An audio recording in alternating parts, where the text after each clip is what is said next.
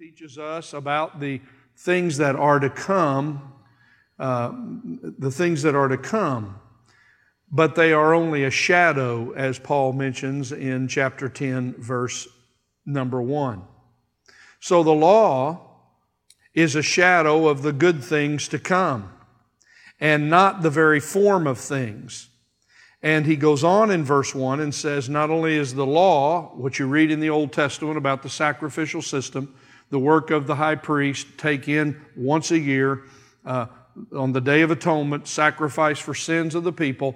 This process in chapter 10, verse 1, can never, by the same sacrifices which they offer year by year, make perfect those who draw near to God, or save completely those who draw near to God. This process of the old law and the process of the Levitical law was year to year. You bring the sacrifice is made on the Day of Atonement, and all during the year sacrifices are brought.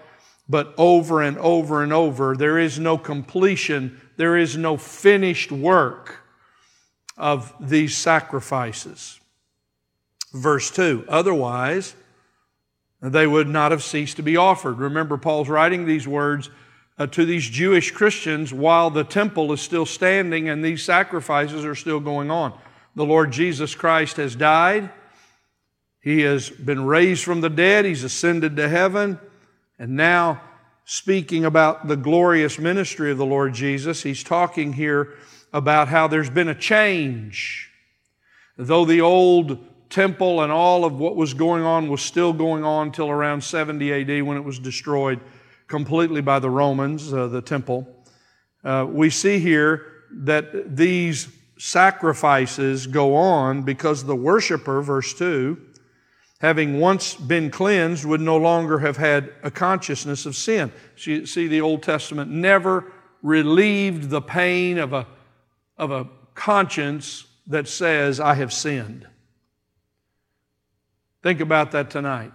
The only satisfaction to a convicting, accusing conscience is salvation in Jesus Christ. It's the only way you're going to be able to sleep at night. It's the only way you're going to be able to live without terror in your mind and worry and fear and trouble. That's the difference. The Old Testament person comes, the one under the law comes bringing their sacrifices, hoping that these animal sacrifices and the blood of these animals will somehow appease God and satisfy their conscience, but yet they're still just guilty as can be. No satisfaction, that's what verse 2 is saying. Verse 3, but in those sacrifices there is a remainder of sins year by year. As I've said to this church many, many times in all the years I've been here, the temple standing there during Paul's day, the smoke was rising, the blood was flowing, and men and women still lived with guilty consciences. No satisfaction for their sin. Verse 4, for it is impossible for the blood of bulls and goats to take away sins. Animal sacrifices are not enough to take away sin from a sinner's life and to satisfy the wrath of God.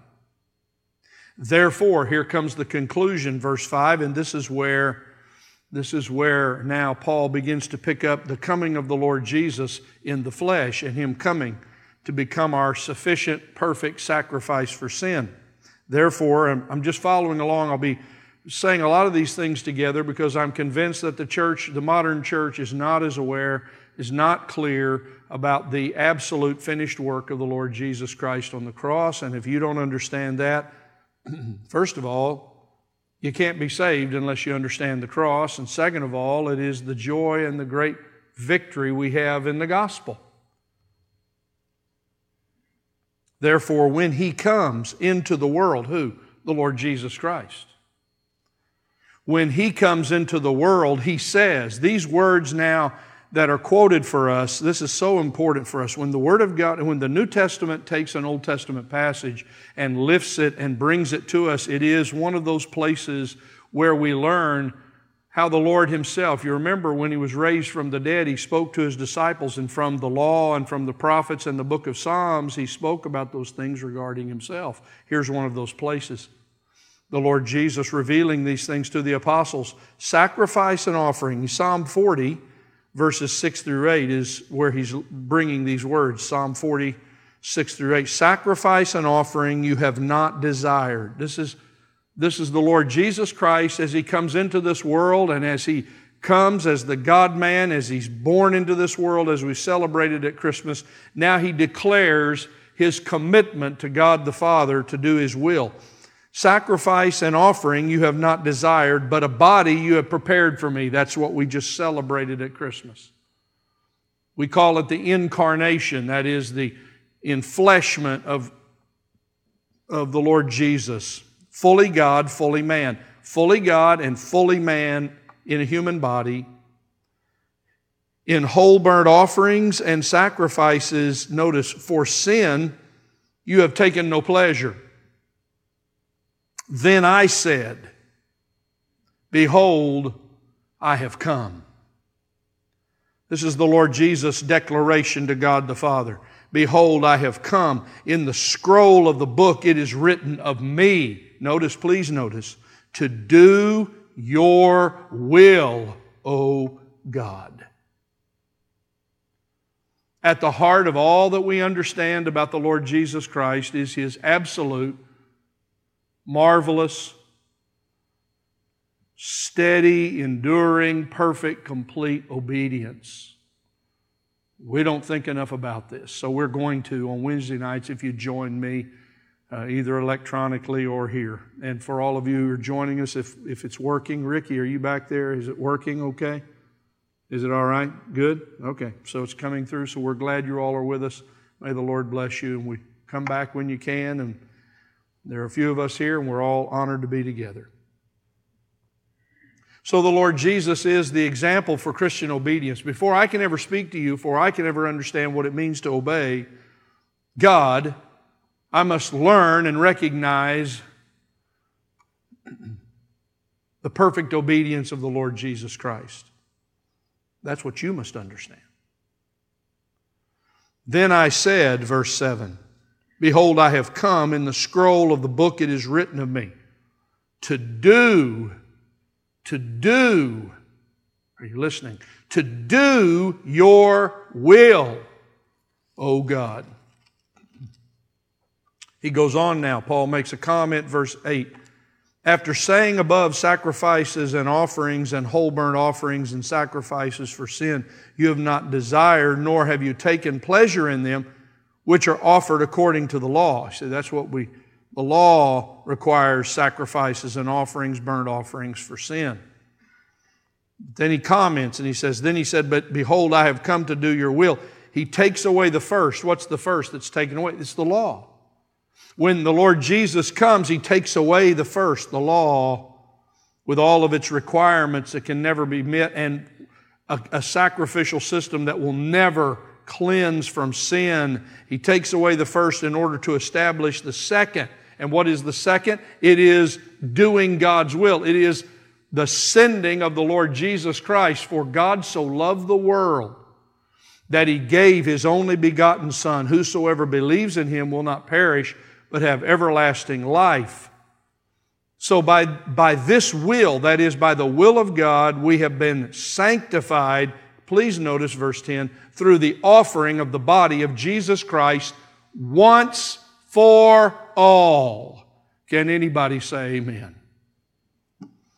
Well, I'll say it. Amen. Praise God. You didn't have to bring your goat up here tonight. You didn't have to bring your birds up here tonight. You didn't have to bring your sacrifice up here tonight.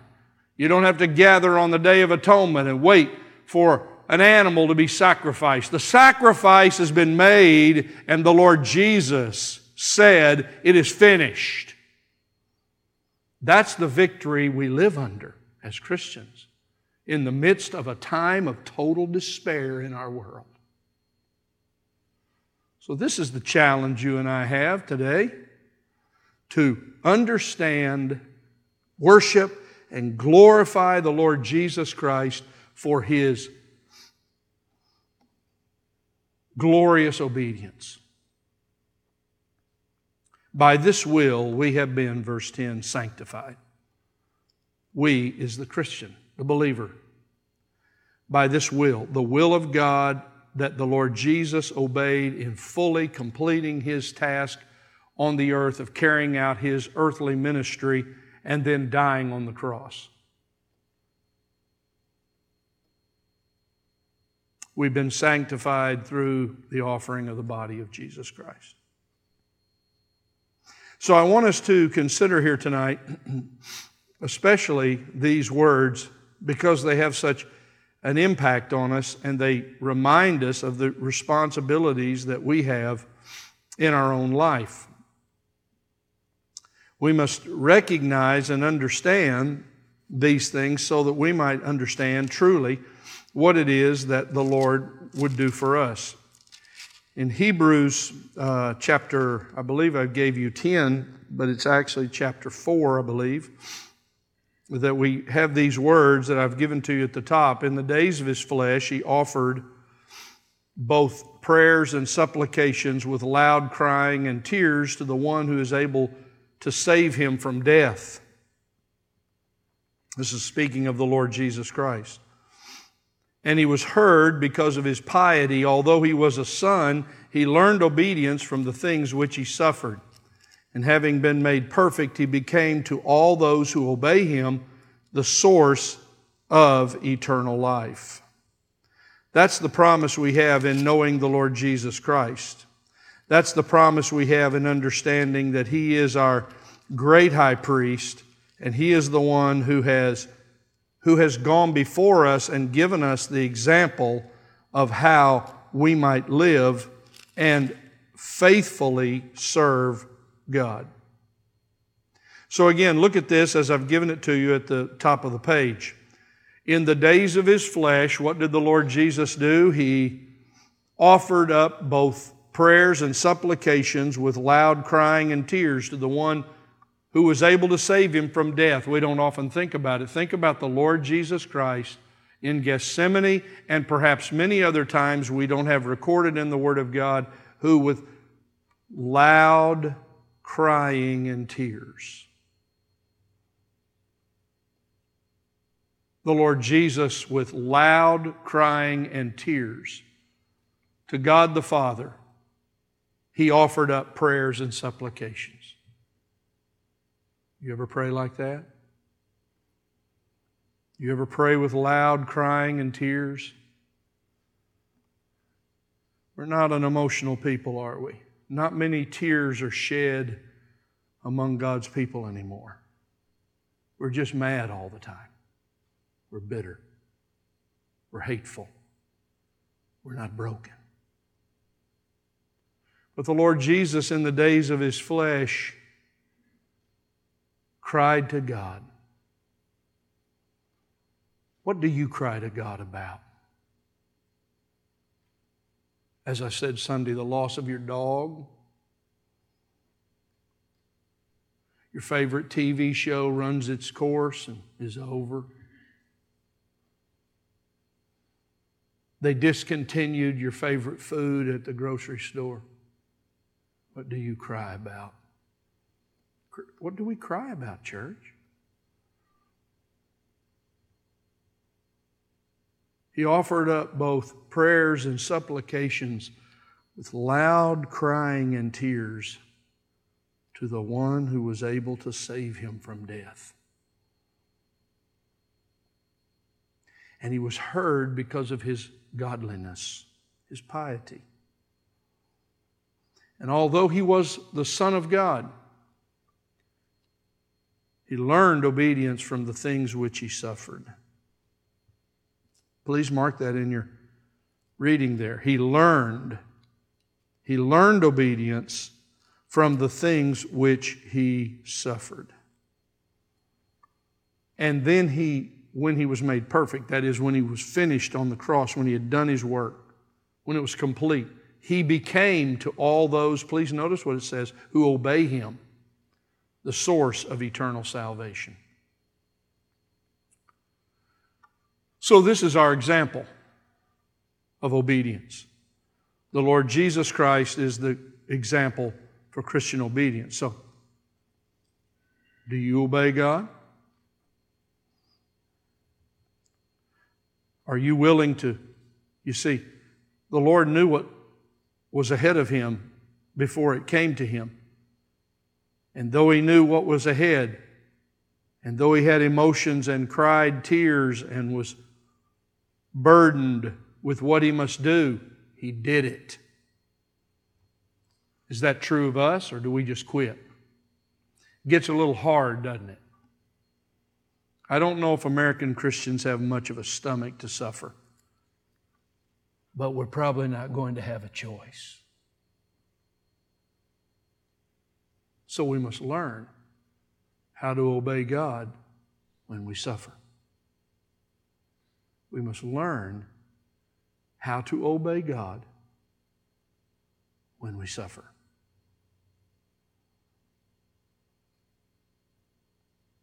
So we see here three observations that I want to make about the Lord Jesus and His obedience. If you have the outline, you can see it. If not, here are the three observations I want to make. They're general observations, but they're founded off of these passages we've looked at in Hebrews. First of all, Jesus Christ completely and perfectly obeyed God the Father in His work on earth. I'll say it again. Jesus Christ completely and perfectly obeyed God the Father in His work on earth. Secondly, Jesus Christ learned obedience from His sufferings, as we just read here. I believe it's Hebrews 5. And then Jesus Christ's perfect obedience provided salvation to those who will believe. I've just given you these passages, and I want to just take a few minutes. We'll see how long we go. We're not able to have music tonight, so I don't know if I have an hour's worth of things to say to you, and I'm not going to prolong our time. We'll do it as long as we need to, and then we'll be done.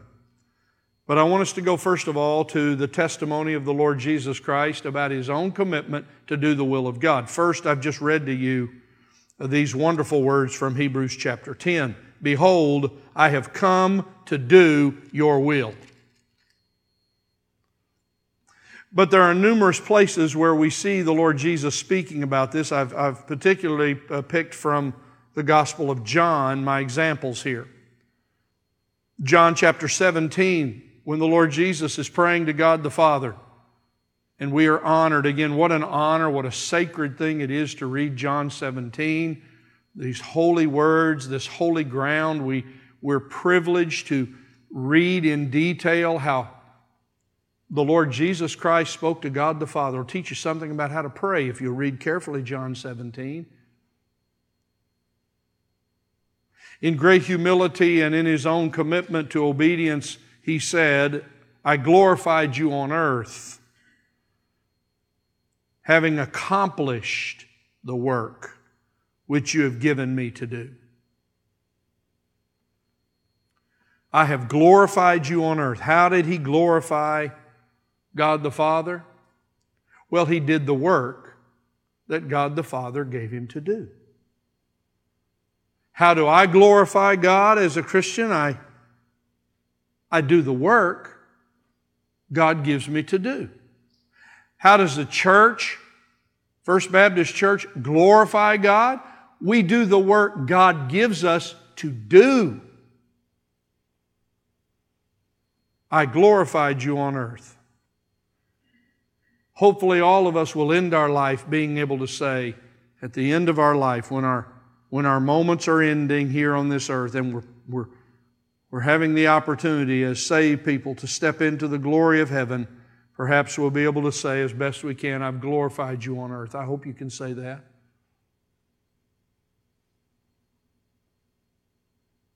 I've done what you've called me to do. As a Christian. John 8:29, He who sent me is with me, the Lord Jesus said. That's good for us to know. The Lord Jesus said, I'm with you always, just the same. Notice the pattern of how the Lord Jesus lived His life in submission and obedience to God the Father. I'm saying something very important here. The pattern by which the Lord Jesus lived His life in submission and obedience to God the Father is the same way that you and I are to live our life as Christians. He's given to us an example. Whatever you're going through tonight, He who sent me is with me. Whatever you're going through tonight, He is with me. He has not left me alone. Whatever you're going through tonight, He has not left me alone. For I always.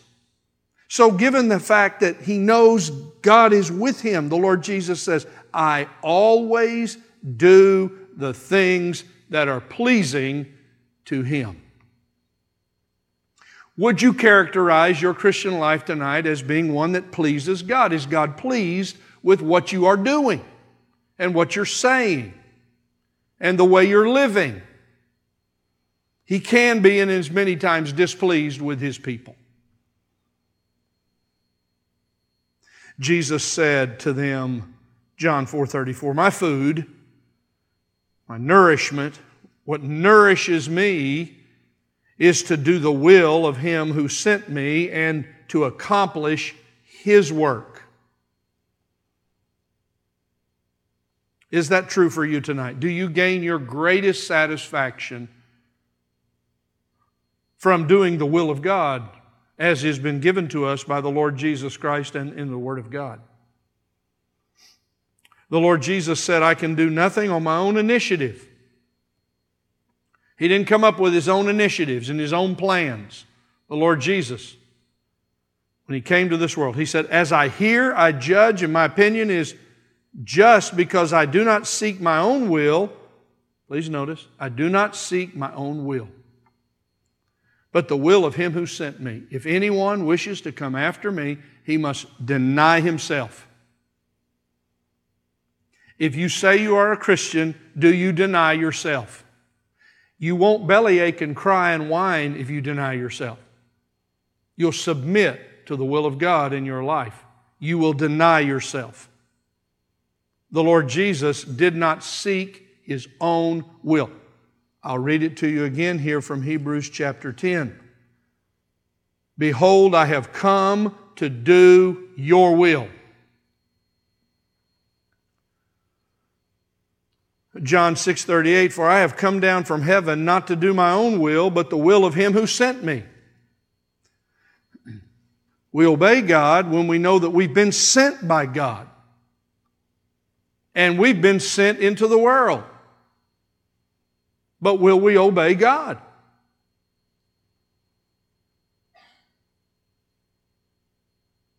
The Lord Jesus said in John 14:31 to the disciples, but so that the world may know that I love the Father, I do exactly, oh, this is beautiful language, I do exactly as the Father commanded me. I don't do part of it. I don't do it the way I think I ought to interpret it. I do exactly what the Father says, and that was this: go to the cross. Go to the cross. And the Lord did.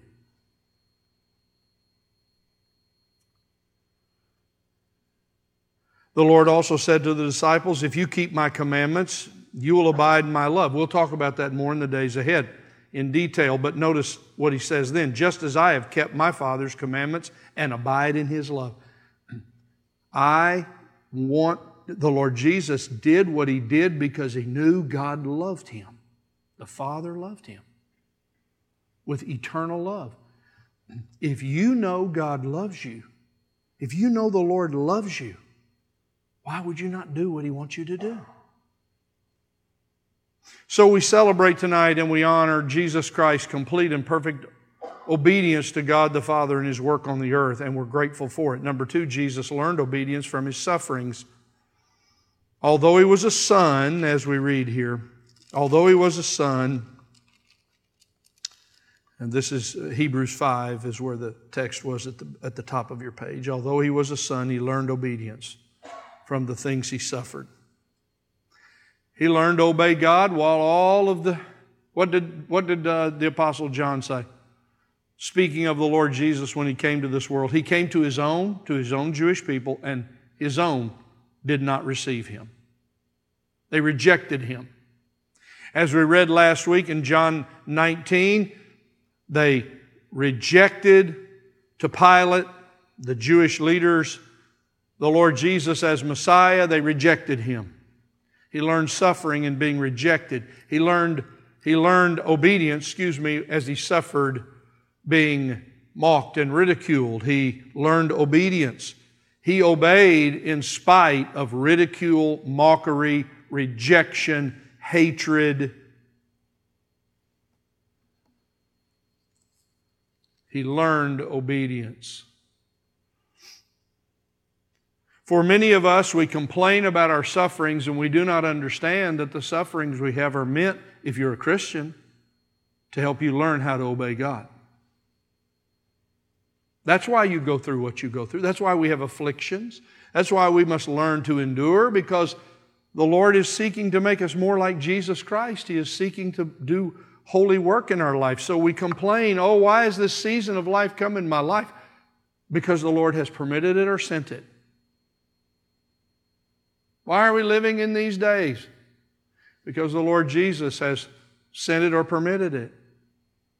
And it's for your good if you're a Christian. Although He was a son, He learned obedience. The school of suffering teaches us the lesson of obedience.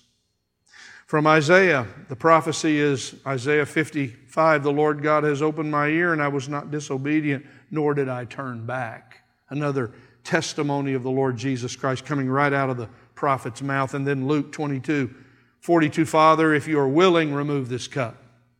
Isn't that what the Lord said in those deep times of agony in Gethsemane? If you are willing, remove this cup from me, yet not my will, but yours be done. That's what we must learn to say. Well, I don't like what I have in my life and I keep asking the Lord to change it. Okay? But did you finish your prayer? But not my will, but yours be done. So the Lord Jesus Christ completely and perfectly obeyed God the Father in His work on the earth. Jesus Christ learned obedience from His sufferings. And then third place, Jesus Christ's perfect obedience provided salvation to all who will believe. Then He said, behold, I have come to do your will. And by this will, by the will of God, the Father sending the Lord Jesus to be our perfect sacrifice for our sins, He now sanctifies through the offering of His body all who will believe in Him be saved. What did Paul say? Philippians 2:8, being found in appearance as a man, He humbled Himself by becoming obedient to the point of death, even death on a cross. But I want you to see the phrase, because this will become important for us as we learn about Christian obedience. He humbled Himself by becoming obedient. Obeying God will force you to be humble. You cannot in arrogance obey God. He humbled Himself by becoming obedient. Paul goes on and says later in the book of Hebrews these wonderful words in chapter 12, fixing our eyes on Jesus, the author and perfecter of our faith. This is Hebrews 12:2, who for the joy set before Him endured the cross, despising the shame, and has sat down at the right hand of the throne of God. For consider Him who has endured such hostility by sinners against Himself, so that you will not grow weary and lose heart. That's what the Lord did. That's what our Lord Jesus did. He humbled Himself and He despised the shame put on Him, because He looked beyond and saw the glory of finished obedience You see, when I'm in the middle of my trouble, I don't always look ahead. What are you looking at in your troubles? What are you looking at in your troubles? I'm still amazed, and these days are a lesson in this. I sometimes feel like a medical doctor. I get report after report, and I'm not complaining. Day after day of sickness and sickness and sickness and sickness. It comes through to me through phone calls, texts, all kinds of information. We get it on Watchman Prayer. I feel like a doctor sometimes. But I'm amazed how Christians sometimes react to sickness. Death isn't the end, it's the blessed beginning. What are we afraid of? You see, this matter of obedience is one which helps me to humble myself. So, Lord, if this is what you have for me, then I'm going to do it with all of my might. I'm going to be the best at it. I'm going to obey you completely in it and honor Jesus Christ. This is the way of our Lord. When Jesus had received the sour wine, this was what I tried to impress upon you, my dear friends, on Sunday. When Jesus had received the vinegar, he took the bitter vinegar, and then he said, "It is finished." And he bowed his head and he gave up his spirit. So this is the glory of the Lord Jesus Christ. In the days of his flesh, he offered up both prayers and supplications with loud crying and tears to the one able to save him from death, and he was heard because of his piety. Although he was a son, he learned obedience from the things which he suffered. And having been made perfect, he became to all those who obey him the source of eternal salvation. So what do we need to remember tonight? I have a number of things for you. I could have made a page full of these. I give you 10 thoughts. How do we apply this to our lives? Well, if it were not for the perfect obedience of Jesus Christ, no one here would be saved. You go home and think about it. Your eternal security, your hope of heaven, the blessed truth of being born again is all founded upon the perfect obedience of the Lord Jesus Christ. That ought to make me bow before the Lord every day and say, Lord, it's too much for me to understand your complete obedience. The Lord Jesus lived to do completely what God the Father commanded him to do, and the Lord had to face strong commands from God the Father of what he wanted him to say. What did the Lord say? I only say what the Lord wants me to say. This would help Christians, by the way. This little phrase I'm about to, this will help you and me.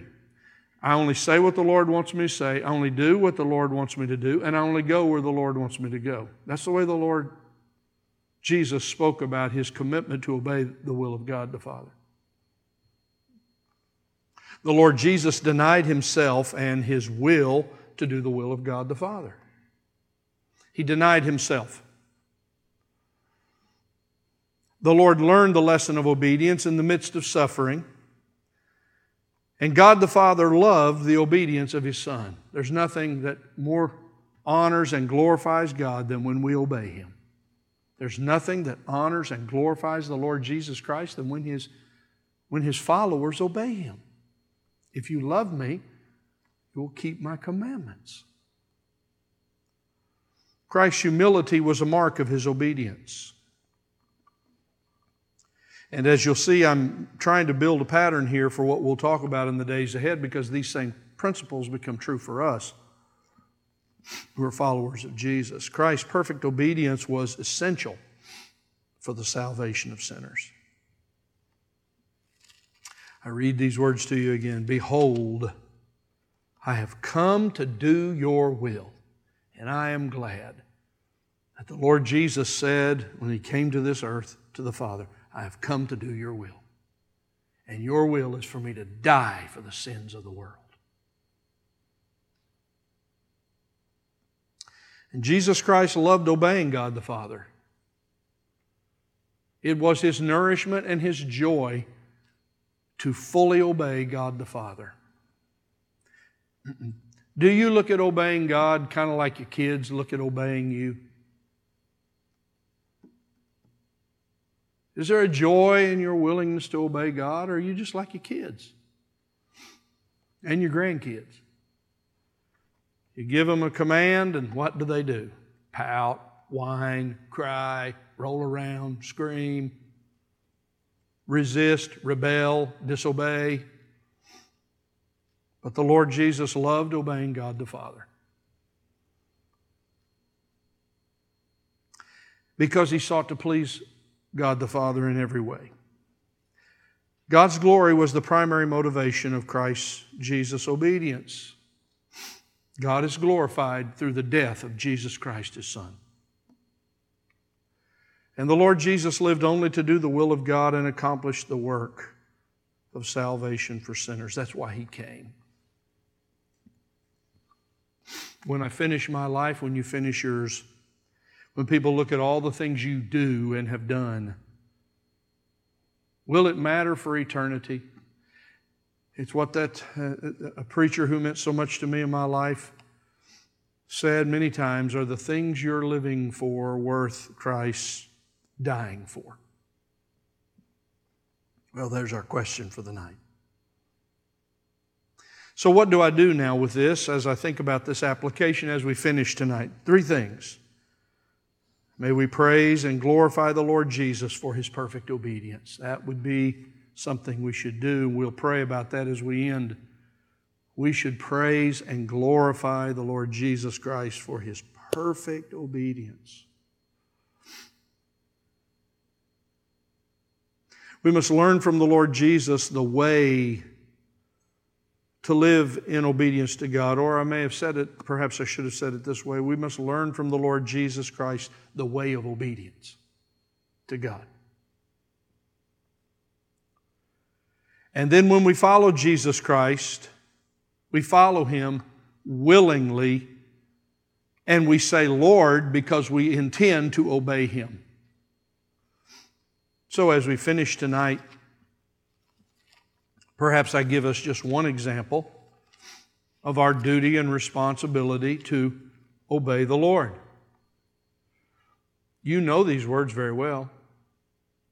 You'll probably hear them a lot in the days ahead, but I don't apologize for it. Sometimes it takes more than one time to understand something.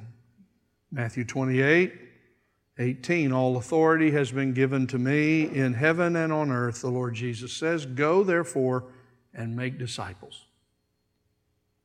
That's our job at this church. Whatever else we think we're supposed to do here, whatever other things we come up with and make up our ideas we want to churn up to do whatever we want to do, go therefore and make disciples. Is this church a disciple-making church? Are we being obedient to the Lord's command? Or are we in disobedience? Perhaps that is why we have some of the things we have here. Go therefore and make disciples of all the nations, baptizing them in the name of the Father and the Son and the Holy Spirit, and teaching them to observe all that I have commanded you. And lo, I am with you always, even to the end of the age. I have much to learn in my Christian life about obedience, but I have my Lord to teach me how to obey. And when I fail, as I will, and when you fail, as you will, when there is a sincerity in my heart, I truly believe this with all of my heart. The Lord knows we won't be perfect in our obedience this side of heaven. But there can be a sincerity and a genuineness in our commitment to obey the Lord. We will fail. We will fail one another, and when we fail one another, it's because we haven't obeyed the Lord. But there is within us this desire, this holy desire, a genuine desire to obey God. What do we sing? What have we sung all of our lives? Trust and obey. There is no other way to be happy in Jesus but to trust and obey. In the days of his flesh, he offered up both prayers and supplications with loud crying and tears to the one who was able to save him from death, and he was heard because of his piety. Although he was a son, he learned obedience from the things which he suffered. And having been made perfect, he became to all those who obey him the source of eternal salvation. Praise the Lord. Amen. Heavenly Father, we thank you for the Word of God as it is a direction for us, a guide for us for your will. You have revealed to us through the Lord Jesus Christ and His words what you expect of us, and you have called us to Christian obedience. But I have been disobedient. So have my brothers and sisters. So has this church. We have not always done what you have called us to do. We ask that you'd forgive us for our disobedience, and that you might give us, by the help of the Holy Spirit, strength and stamina to do your will in a wicked, dark, lost world, for the glory of God, until Jesus Christ comes again. We love you and we thank you. And may out of our deep-hearted love for you and our commitment and thanks to you for all that you have done for us, Lord Jesus, may we be obedient children. And may you be pleased with us as we seek to serve you. Bless all my friends who are here tonight in this building and the work that's going on among our people all across this building tonight. And bless those who are listening tonight who are not here with us, but may you bless them in whatever condition they find themselves. And may we rejoice in our sufferings and truly obey God so that Jesus would be glorified in all of our ways. In Jesus' name we pray. Amen. God bless you. Good to see you. Stay safe. And Lord willing, we'll see you on Sunday. Have a great rest of the week. Be careful going home. God bless you who watched us tonight.